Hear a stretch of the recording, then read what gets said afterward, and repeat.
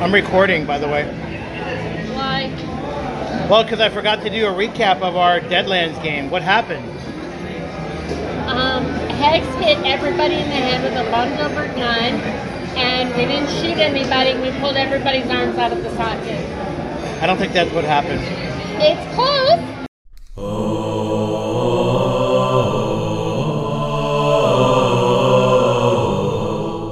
Carl Rodriguez is the GMologist, GM extraordinaire, the GMologist.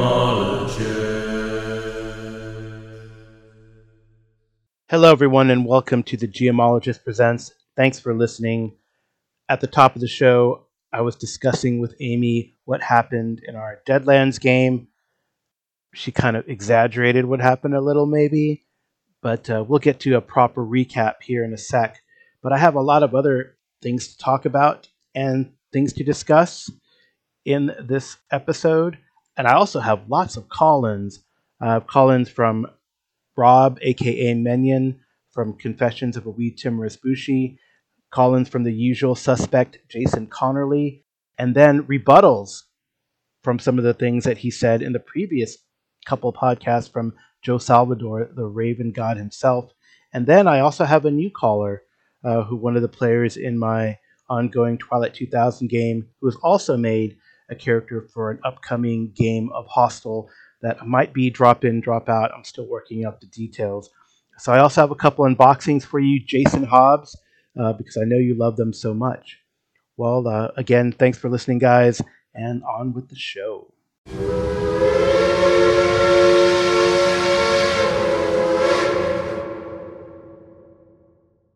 All right, so what happened in our Deadlands game? It was actually pretty exciting. So working on a tip from the guy that they interrogated, a fellow named Elmer Blaine, they learned that he purchased the Gatlin pistol that belonged to Len Buckles, a.k.a. George Reig, the missing agent, that he had bought it from a cattle rustler belonging to a local gang. Gang of rustlers is called the Ghost Steel Gang, and the person that bought the gun or sold the gun to Elmer is actually in jail, and that person is a Scarlet Kenny. So the players go to talk to the local marshal to get a chance to, or possibly meet the Scarlet Kenny. And the marshal's name is Pillsbury Chips Wister. And of course, he is in the pay of the Heastons, old Jeremy Heaston. So, yeah, he's not very pleasant. He gives him a hard time. Sam has to take this guy aside and read him the riot act, or give him a piece of her mind and say, if you don't let me talk to him and are not cooperative, I'm going to call down some agents. And maybe Wister is a little intimidated by Sam's hard glare, but he gives in, or at least a deputy who's standing next to him playing cards. That's what they're doing. Wister and his deputy are playing cards. Well, he hands, they escort the group to the jail. So they get a different story than they were expecting, while Hex distracts the deputy with a card game where she relieves him of like $4 or so. Jake and Sam talk to Scarlet Kenny. Yes, indeed, she is from this cattle rustler group. They try not to kill anyone.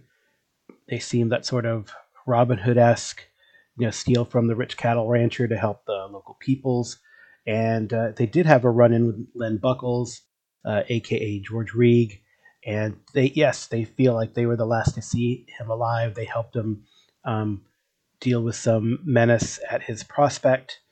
And he gave her the gun as a thank you. So, yeah, unlike what Jeremy Heaston suggested, this Ghost Steel Gang did not take out Len Buckles, George Reig.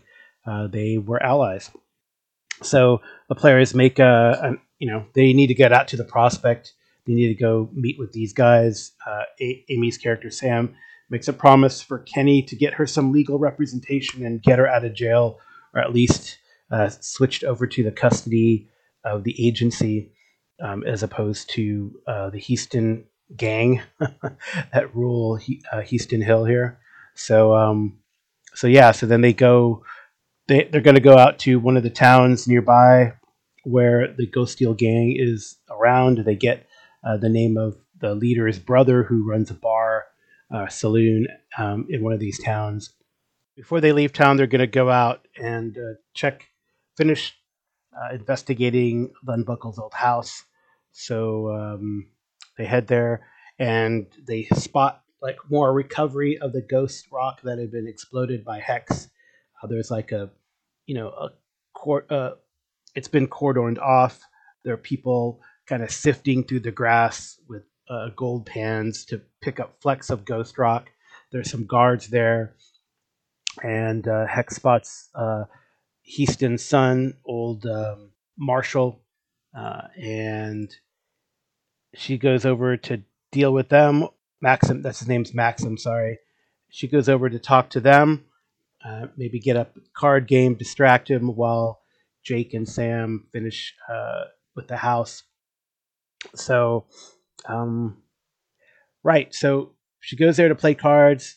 There's some mouthiness um, and shit talk back and forth.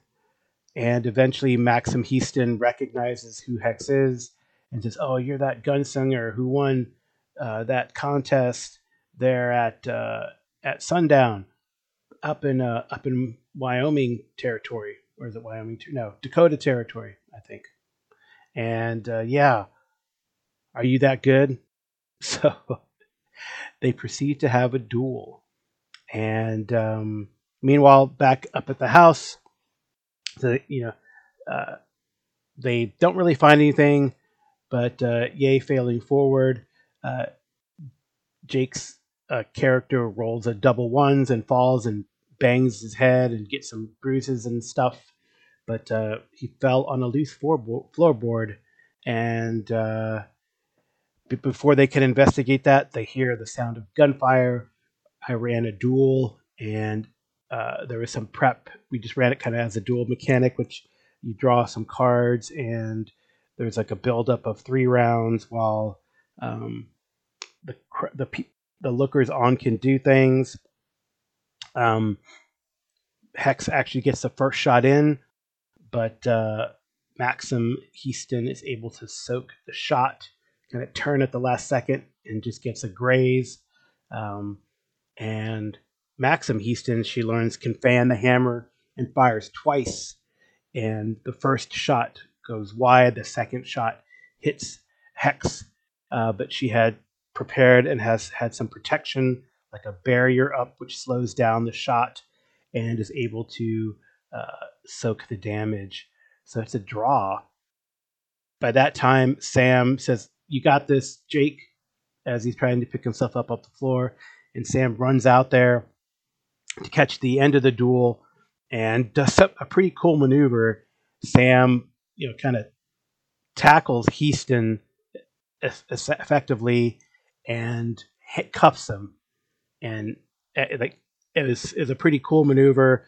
Uh, Amy's player rolled really well. My guy, despite having bennies, did not match, and it was a struggle. But Sam has Maxim Heaston cuffed. Of course, his cronies take offense, and there's a fun little melee where whereby Hex and Sam start beating these guys up, but they don't kill them, and it's really pretty interesting. So Jake finds some stuff under the floorboard. He finds this like child, old child shoe, which is a symbol, I guess, a good luck charm in the West. Apparently, I did not know that.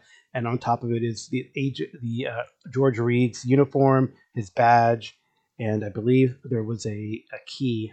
I think, in fact, it is an odd barrel-shaped key.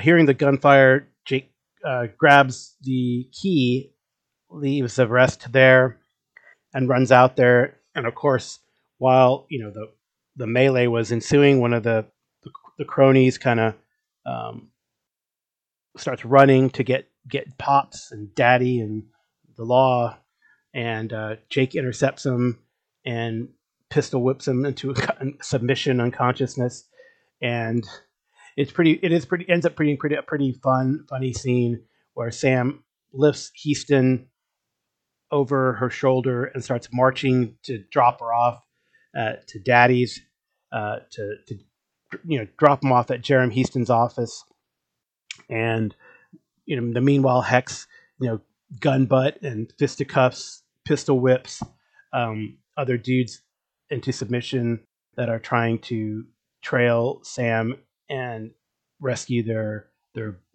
little boss. Eventually, Sam makes it to Jerem Houston's office, kicks open the door, throws the son like on the couch there. Jerem Houston looks up and he says, "Well, thank you for not killing my son, but I think it's best that you leave town right now, at least for a little while. I don't want you all to get killed now." So it's a veiled threat, of course. I'm surprised there wasn't a shootout that did not ensue, but the players act cool and they're like, okay, well, we got some business to attend to. Of course, the Law catches up with them and threatens, but Jerem Houston raises his hand and says, no, no, they're leaving now. So yeah, they head out of town on their three black horses to go meet with the Ghost Steel gang and see what happened to Len Buckles, as they were the last to see him alive. So fun session, a lot. I think it's a good combination of fisticuffs, action, and hilarity. Great ideas by the players that the dice seemed to favor. Um, so it was a good episode, I think, in our ongoing Deadlands campaign, where we're running the horror of Headstone Hill right now. Okay, what's next? I think we'll hear from Menion next.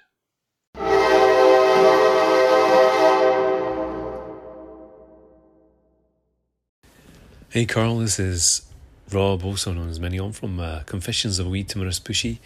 Just finished listening to your latest episode, and it's always good to hear your recaps, because you're as far, I don't know, maybe you seem more concise anyway than I am with your recaps. They're good. I really enjoy them.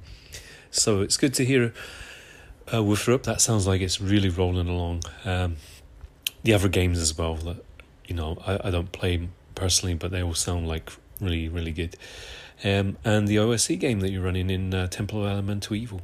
And it's one of the things about these old modules. I mean, like Homlet, that's a 17-page module, and I've said this 1,000 times. It took us a year and a half to get through that. And it's just so packed. So yeah, it's great that you're getting a bit of mileage out of that old stuff and reusing it. Hey Rob, thanks for the call. Yeah, I hope the Village of Hamlet doesn't take us a year to play. I am enjoying it. It's been pretty cool.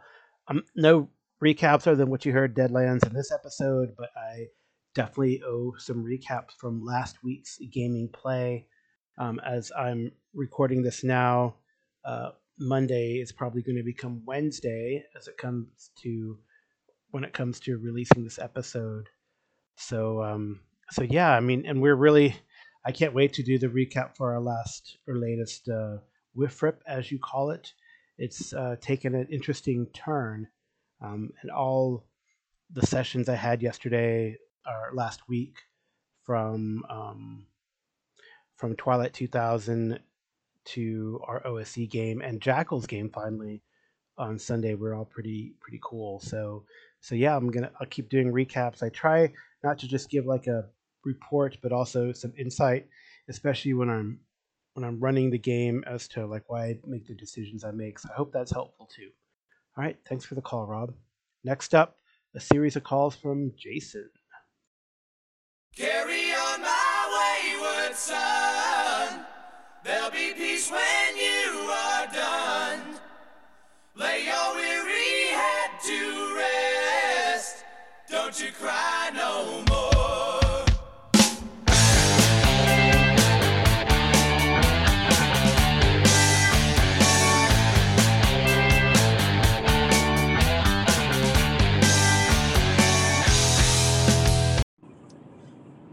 Hey Carl, Jason here, catching up on your show. When I'm not going back and forth to work, when I usually listen to podcasts, I tend to get behind, so I'm a little bit behind here. Great call by Colin and some great commentary by you. You know, even a broken clock is right twice a day, and the Juneteenth holiday is something that President Biden got right.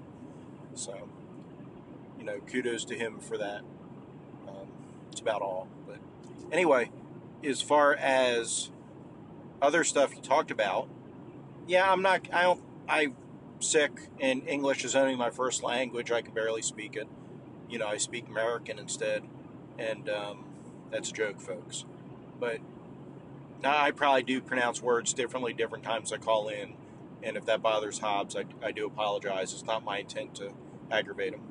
Yeah, actually, when I was looking up the Juneteenth holiday, I guess I didn't realize it was only last year when it was made a national holiday, or at least a government holiday. I guess I would remember it every year because I had a good friend of mine who would remember it, and we'd go out and have some victuals and drink to talk about it, commemorate it, celebrate it. And that friend has since passed away, which kind of sucks. But yeah, I guess that holiday also reminds me of him. It's actually my friend Cliff Bland, who was the co-owner of Dragon's Lair in San Antonio, passed away a few years ago. Um, and yeah, uh, so it does hold a special place for me, remembering that, and I'm glad it's being recognized nationally now. And I would say that Hobbes also mispronounces words now and then. So, and I'm sure I do occasionally. We all do. We think it's pronounced a certain way, and misspell things too. Um, right? The way we spell color is different from the way people in the UK spell color, and they would probably say we spell it wrong, for example. But tomato, tomato, and all that. So I think it's probably okay if we mispronounce a word here and there. I mean, it is Dutchy, not Duchy, right, Mr. Hobbs? Anyway, I will. Let's go to your next call. As far as playing in games, I don't like. As Carl, you nailed it. I'm a social gamer, so it's okay. I don't mind overly. I don't know. I mean, you got to play the games that are out there, right? Is it better to play in something than nothing? Well, as a social gamer, I think it is. If I was more interested in the game, then maybe I would say, oh, I'm not interested in these games. I'll just do solo play instead and dive into solo play. But that's not really, I'm more interested. I have a hard time getting solo play off the ground because I like the interaction with other people. So I'd rather play in a high fantasy game that I'm not overly interested in because I get to hang out with my buddies than, solo play where I'm not as engaged. So I don't mind. I just like to change it up every now and then, which we're going to do with Hostel. Yeah, Jason, I totally hear you. I too am somewhat of a social gamer. I'll play a game if I like the people that I'm playing in, and if I don't like the people I'm playing in, well, I won't play. So maybe it's a little different, but I definitely appreciate you playing, and I think you always bring a lot to the table. No matter if you, as you self denigrate and say you do not, I think you do. I love Goblin's quips. I loved your wizard in DCC. I loved how you brought him alive into the table. I love riffing off of you when you play OSC and our Retlaw, my brother from another mother, in that game. So we play Retlaw and the dude in a way. So if you get the reference, listeners, kudos to you. So yeah, I'm looking forward to Hostel. I hope it is a good change. I really feel like I still need to prep for it, and I probably will talk about it. I'm not sure in more detail next time or this time. I'm not sure if I'm inspired to bring it up again. Well, I don't know. So yeah, I think I have a cool idea where we can have like intentionally. Really, I intend to have it to be drop in, drop out. I hope we have a regular group of players because that's always cool, and then we can see how they progress in the way that Traveler might progress, which is accumulate wealth and influence. Although Cepheus Engine, not necessarily hostile, but Cepheus Engine does have a pathway to advancement in its system, and it's not just through instruction, which is in the was in. I know it was in Mega Traveler. I'm not quite sure if it was in Classic Traveler. I know it's in Mongoose Traveler. It's improving your character by means of instruction. There's a mechanic for it. So and Hostel is Cepheus OGL. So I don't know if it's an add-on, but we'll have to discuss it. I know for some players, it's a deal breaker to not advance in a game through experience and advance your characters like stats on paper. But I guess the one of the conceits in Traveler, and when you get these skills, it's like each term is a 4-year term, right? So it's not like yeah, it takes time. It takes time to accumulate these skills, and on a 2d6, a +1 or a +2 is pretty significant, honestly. So, but hostile. So I am going to use the verse as it's presented as best as I can. I will tweak things accordingly to see how it fits. But I think I would like to have, since it's a drop in, drop out, there might be a safe space, and hopefully it'll work out. I'll have to try to plan the sessions accordingly. But if it is like if we do start on, let's say, on the Nostradamus, which I conceive as this huge oil refinery ship, of which there are precedent. There's a ship called the Trinity that one of the big corporations, the same corporation you guys are going to work for um, in this verse, or I mean not work for, associate with, because they're the ones who built the big station that you're on, the Nostradamus, which is an oil refinery. But also has it's kind of an amalgamation between an oil refinery ship and a mining colony ship that I've seen in the book too. So they kind of put those two concepts. I put those two concepts together to make this 1.5 megaton displacement hull size mobile star base, as it were. And I feel like yeah, I think we could. It's kind of neat the way I conceive of it. Is like when you can jump from there because it'll have other ships that leave from it. So you could go through the jump mechanic, kind of like how Hobbes has described, or how when I played Forlorn Shores, you start from the central city where you take the ship to go to the Forlorn Shore. So something might happen. There might be a mishap. So we'll go through that mechanic. They get to the location where we have the adventure. I don't know if it'll take. Ideally, each adventure would take like one session, but sometimes that doesn't happen, as you know. Um, and and then you can get back to base right at the end, do another like jump sequence, and get back to base if things work out. So I really have to look at some of these adventures, and hopefully they'll take 1 or 2 sessions. Ideally one, right? So then you get back to base. Things can happen on the base too, I guess, right? Why not? Why wouldn't things be able to happen on the base? I think that would be kind of cool since it is, it'll have its like, uh, bars and other places. There definitely will be representatives of the other corporations on the ship, and also political entities as well, and other groups. So I think it will be a kind of cool, and I'll try to make it as dynamic but as vague as possible. I don't know, right? Sometimes on Babylon 5, right? If you think of Babylon 5 or Deep Space Nine, sometimes there are adventures or episodes on the ship, and sometimes there are episodes away away from that. So I think we'll have a chance to do both. I hope. Um, I have an idea for initial adventure, but maybe not. Maybe I'll have something happen on the base. So if it's on the base, then the safe space will be you know, I'm deciding between company headquarters or our favorite bar might be the safe space, the place where you bunk or you have a permanent residence for some reason or another, some relationship with the NPCs that own the bar or hotel or whatever hotel that has a bar, maybe a la Expanse. You know, the private investigator on the asteroid always went to this one place, right? So, um, or maybe he had a place that he lived. I don't know. Anyway, but I'll think of something. It should be pretty cool. Anyway, yeah, thanks for the call, and maybe I think maybe in the next call you might talk a little bit more about the hostel too. So we'll see. But you have another call. Let's get to that.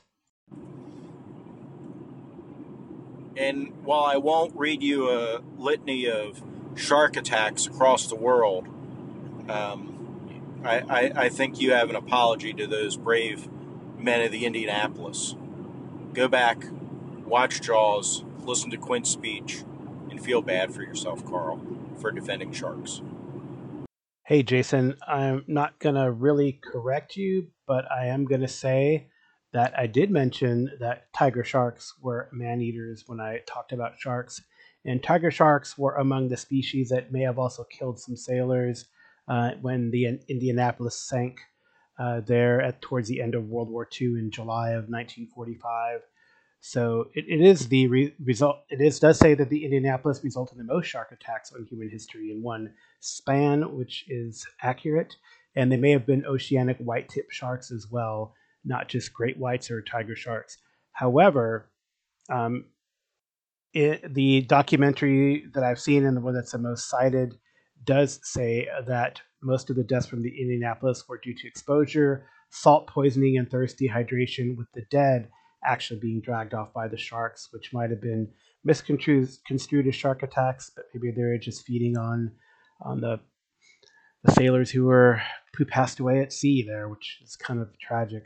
So it definitely was a very tragic occurrence. And what's interesting is that the person who had commanded the Indianapolis through several battles and survived the sinking of the ship, the captain, was court-martialed, um, which was interesting. He was court-martialed on two charges: failing to order his men to abandon ship and the hazarding of the ship. He was cleared of the charge of failing to order to abandon ship, but was convicted of hazarding his ship by failing to zigzag, which is kind of controversial, it seems. Anyway, yeah, so it is definitely very tragic, and shark attacks do happen, but they don't happen very often. Hey, Carl, I enjoyed your recaps. I think the little more concise ones probably are a little bit better. Your volume levels were a lot better this episode, so kudos on that. As far as keeping my characters alive, it's appreciated. I mean, I won't be conceited and say that, Goblin's the real hero of Abomination Vaults, but, we know he is. Did any of the other characters sing you a backstory? Exactly. As far as not letting Retlaw get eaten in OSE, that's cool. Appreciate it. Yeah, I think if there's going to be multiple games of OSE going on, it'd be nice if all the rules are the same. I mean, my opinions of house rules are pretty well known. The other thing I would say is, I'm a big fan of including the players in discussion of house rules and not inflicting them on the players by GM fiat. What are your thoughts on that? Yeah, I would say definitely. My thoughts are to include the players and propose to the players. These are the house rules that I'm thinking of, or these are the changes I'm thinking of. What do you think? I would say yes. I am definitely in that camp. As far as yeah, I need to talk to BJ just about house rules and what he thinks of that and what he wants to do. Maybe he doesn't feel like he needs any more. He does have a whole document about them. Um, but then I've noticed that with every carcass crawler, we discuss implementing what carcass crawler, the new optional rules from carcass crawler that come out. So I don't know. Your mileage may vary with that. I guess the only ones that I am interested in is things house rules that benefit the characters that'll keep them alive, or at least give them at least one last chance to stay alive when they go to zero hit points, and that's why I was proposing sort of the turn the body over or the sunder the shield, which can give another like another saving throw um, or a limited amount of meta currency for the players to survive more. So I mean, those are the ones that I would think of. As far as the volume goes, Jason, to me, I hear this on a lot of podcasts, and I'm not going to say which ones, but there are quite a few podcasts that I know you call into that I don't hear you openly commenting on the volume changes. But definitely, there are a lot of us who are soft spoken, and then when the interim or intervening music or sound comes on, boom, you have to definitely lower the volume, and that happens to me on several different podcasts. But maybe that's part of like Tim Shorts says, giving me a hard time. So I guess we're friends because you give me a hard time about that. Anyway, again, thanks for the calls. Hey, Joe Salvatore has this whole series of calls where I don't know if he. It seems like he counterpoints some of the things that you say. Maybe he ribs you a little bit. So let's take a listen for what Joe Salvatore is going to say coming up. Again, thanks for the calls, Jason. Always fun to discuss with you. I hope I've answered some of your questions, and I hope you prompted me to give you some more insight on Hostel. Yeah, recaps for sure. I'm trying to be as concise as possible, and like I've said, trying to discuss why I make the rules or rulings I do, or kind of my thought process on doing certain things. For example, like the ticking clock that I implemented for the perception of the ghouls in the other rooms in Abomination Vaults. Anyway, here comes Joe Salvador.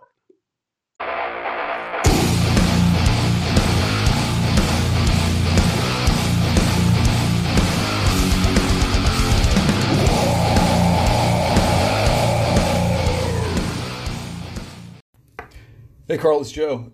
Hey, man, some great episodes these past few. I'm still finishing your most recent, but yeah, I wanted to call and just say I think you should probably hold off on the Reaver recap if you've done it already. It's fine, but I feel like we're probably going to reset that little battle and try to rerun it with, I guess, the clarified rules. I feel like things are a little bit more understandable the way I wrote it.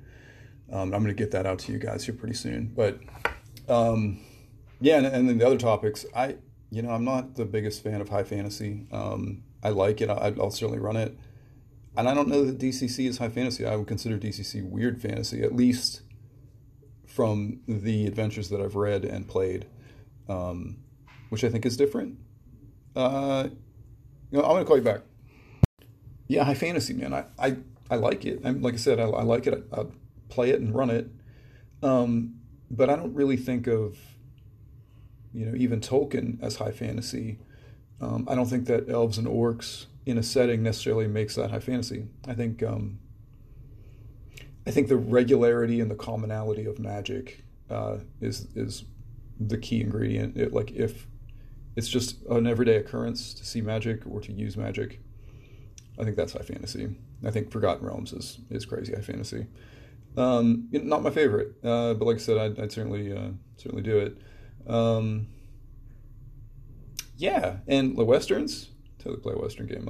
We played my home group played a western game for a long time using D20 Modern, and yeah, we had a great time. There was very little weird in it.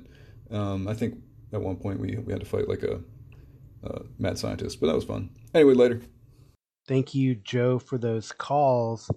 And yep, so I decided not to share Reaver yet. And we were supposed to play this week, but it looks like it's going to be postponed again. So we'll have to wait for that Reaver recap and see, what we're going to do or what's going on with that group. You're right. We'll probably reset, especially since, well, I guess it was a good session, even though, there's no recap for it because, you were able to see some of the, right, you saw some things that you didn't like that worked or that you didn't like in our encounter and you wanted to tweak them. So I think that's the beauty of playtesting, and I'm glad we were able to do it.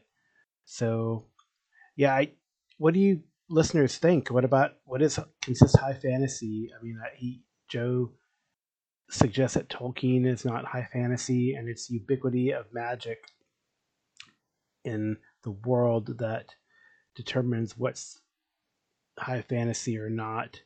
And I would say I tend to agree. A setting um, like the Forgotten Realms or Pathfinder's Golarion or Eberron would be, in my opinion, considered high fantasy because of that prevalence of magic. But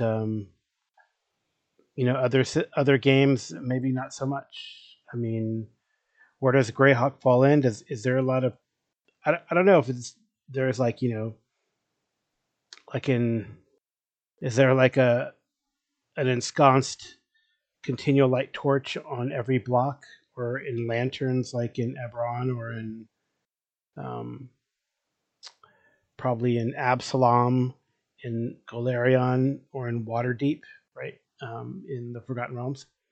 It's a good question. It's something interesting that Joe brings up. So it turns out Joe is not really disagreeing with Jason, but just kind of they're comparing notes, comparing what they like to play, what they like to run, and it does seem, especially given what I've seen Joe write and what he's working on, he tends to like and read actually. He tends to like sword and sorcery. Am I correct? And I guess I kind of tend to also, though I will play high fantasy and bog standard vanilla D&D. So anyway, Joe, thanks for the call. You have a couple other things to say. But not that much later because I'm calling you back seconds later. Um, Historical games, I'm totally down. They offer so much that you can explore in all these different settings that we've, in the historical past. A Arthurian game set at the end of late antiquity. Rome has left the Isles, and Saxons and Utes are coming. It's super interesting, man. I totally play that. There doesn't need to be any magic, or if there is, it's only a suggestion of magic. Like maybe Merlin's a dude, but is he really a sorcerer? Don't know. Um, same thing goes for like westerns or modern games and military games, something like that. I still love my Cthulhu by Gaslight. Don't get me wrong, and I'd certainly play like a Weird West game. But again, just so much to offer in historical settings. All right, peace. P.S. That little coaster handout was amazing, and Amy did an awesome job with it. I love handouts, man. Maybe it's the Call of Cthulhu thing. I don't know. It's pretty interesting. There's always good historical stuff, and maybe that could be a future podcast. Do we need weird in our historical role playing? Should it be subtle? Should it be overt? When people hear Call of Cthulhu, they automatically change their mindset, and maybe it's better to just have like a historical period game, um, and not have anything strange or weird. Or if it is, it's subtle. It could be interpreted in different ways. I think that's kind of the way to go. Um, yeah, and it's really fun, and I think Amy's really gotten into the Twilight 2000 game, and even from the beginning there when she had that coaster, and now, yeah, we're in a different phase now. Finished the adventure outline in the Free City of Krakow, and now going on to either river travel through Pirates of Vistula or heading to a nuclear wasteland for the Black Madonna adventure. So yeah, it's been pretty cool. And I mean, in Twilight 2000, it's like it's post-apocalyptic, but there's nothing really weird, right, in it, we think. I mean, and it's really fun. So I think you can do um, that, like a period drama, without the mythos, without Yog Sothory.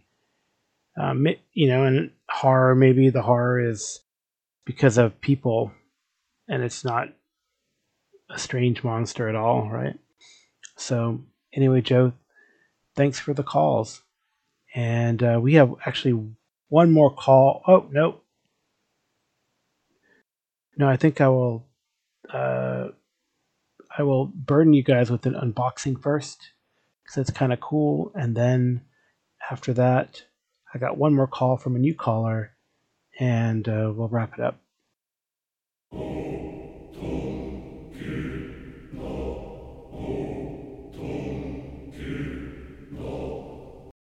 I think the post office finally caught up from the weekend and the holiday, and I got a couple boxes. The first one is coming from the History Book Club. So I couldn't find my handy, trusty opener, so I'm using a Swiss knife knockoff from Colombia. Little blue thing, sharp enough, more like a letter opener than a knife. It works, right? The History Book Club, you buy little credits. It's acting like a saw this time. And you can get free books occasionally. Well, not really free. You pay ahead of them, but you get them off reduced, in theory, list price. But anyway, it's fun. So I got a couple books. What do I got? I got Chernobyl. So a book on Chernobyl. And the whole history of it, lots of pictures, heavy into pictures, and then pictures of the aftermath and what's going on now, which is quite interesting. So, yeah, it just says 26 April 1986, Chernobyl. So, let me see. It's a photographic examination of the catastrophe, its aftermath, and lasting effects with 180 authentic images. So I've always been interested in it. I have not seen the show. I know there's a show that talks about it. But this is pretty fascinating. It's like looking at abandoned world on Instagram in a way, some of these pictures. But there's pictures of the people that work there too, which is quite interesting. So, yep, a lot of pictures of abandoned world and what's going on now. All right, well, that's Chernobyl. That's quite interesting.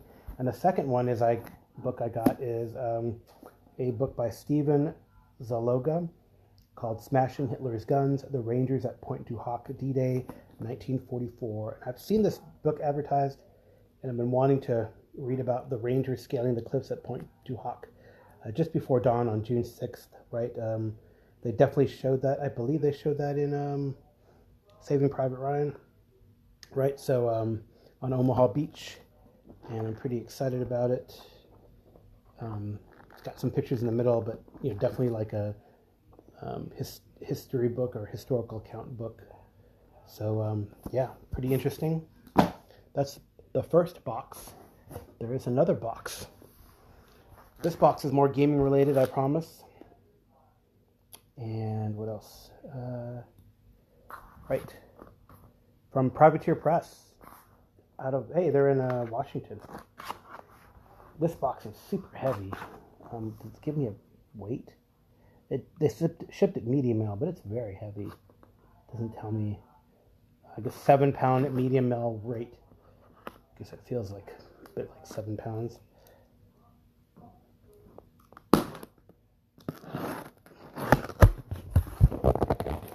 So there we open. It's bubble wrapped. As I open this thing, oh man, how many books are in here?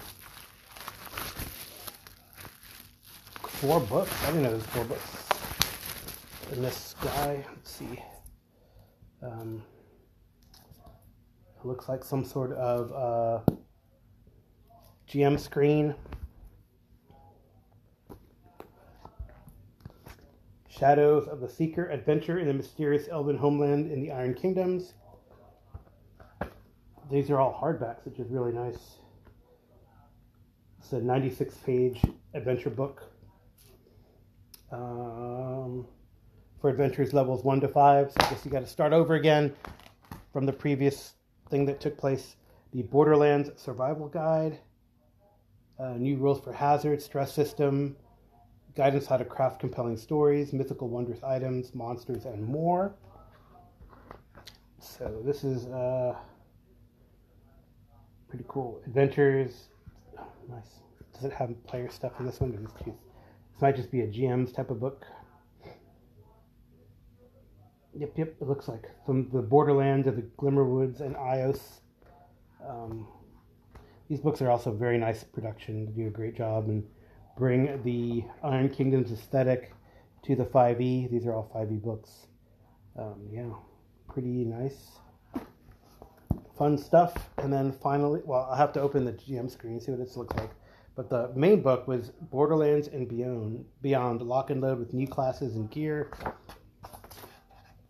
What are the new races? So these are all the, this is like Bulgrin, Pharaoh, Marchfolk, Pygmy Trolls, and Soulless, and Bone Grinders, Shamans, Warlocks, Barbarians, Clerics, Fighters, Gunfighters, Mechanics, Monks. Oh, they have new, for the previous classes, they have new archetypes, but they have new ones like Shaman and Warlock. Bone Grinder seems new too, new armored weapons. War Beasts, finally, for Warlocks. So, pretty cool. We ran a fun game with the previous rule systems using, with these guys, with the non-city folks. But Shaman is in here. Love it. And then Warlock, Fury points, cantrips, spells, etc. Should be pretty cool. And all these new archetypes for the Borderlands and Beyond. Pretty cool. For everything.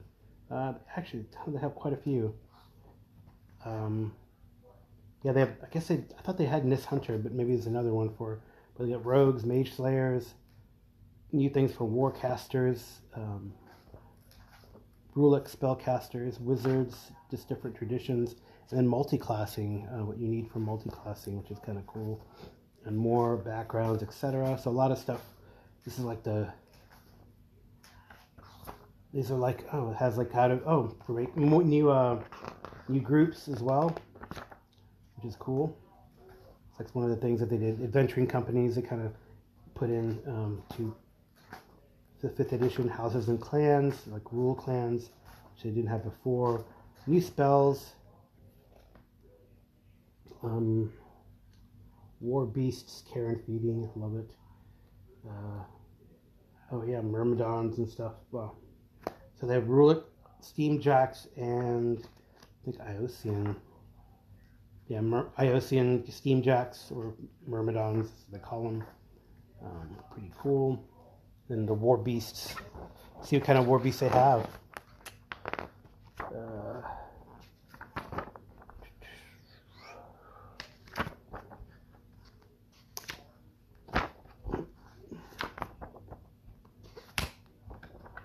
I'm looking for the big War Beasts. I guess, maybe they're in they're in previous books. And now, so they have Dunian Troll Beasts, Devourer War Beasts. Oh, they have the different ones and where you can find them. So Pharaoh War Beasts, cool. Okay, so they have it and then they refer to where you can find them. But they got a lot of humanoid and pygmy trolls and Creole warriors and rule in the back here. The big question is, can you be a troll buffalo rider? I'll have to look. Can you? Let me look. I'm hoping I don't see one. Honestly. Oh, maybe Path of the Long Rider. Let me look. That'd be something that one of my buddies would love to know about. I know it's very exciting, me flipping through pages.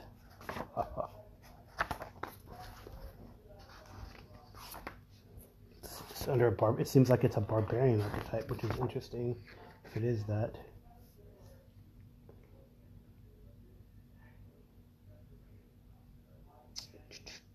Yep. Path of the Long Rider is a primal path for barbarians. For centuries, the Mulgar tribes tamed and rode into battle atop massive bison or stags. So, yep. Pretty cool. Goad the beast, starting at 3rd level while raging, can use your bonus action to have your mount make an attack. Nice. I love it. Hopefully they have. I think they do have. Hopefully they have the beast in here in another book. Oh, they do. Bloodstone, a bison, Spirovovic, mountain goat, or oak. So nice, pretty cool. I'm excited. This is one of my favorite incarnations of 5e, and I got more books to do it.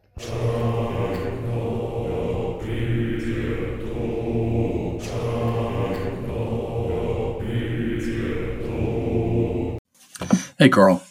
Joe Jungers here. Just calling to say thanks for the Twilight 2000 session last night. I thought it went pretty well. You did a good job of laying the groundwork and, putting out rumors for possibly our next mission, or maybe two. We'll have to see where things go, and I'm looking forward to the next session. Have a good one. Peace out. Hey, Joe, thank you for those kind words. I really appreciate it. I'm glad you're joined the group, and I think it's a really good group. And like I alluded to earlier, it's kind of cool that we're now in a transition in this game, or transitioning point. And I think it's gone really well. I've almost been running it for a year, it seems. It'll be a year in about 3 weeks. So I did it kind of on my start of my birthday. So yeah, pretty cool. I'm glad we've been playing it.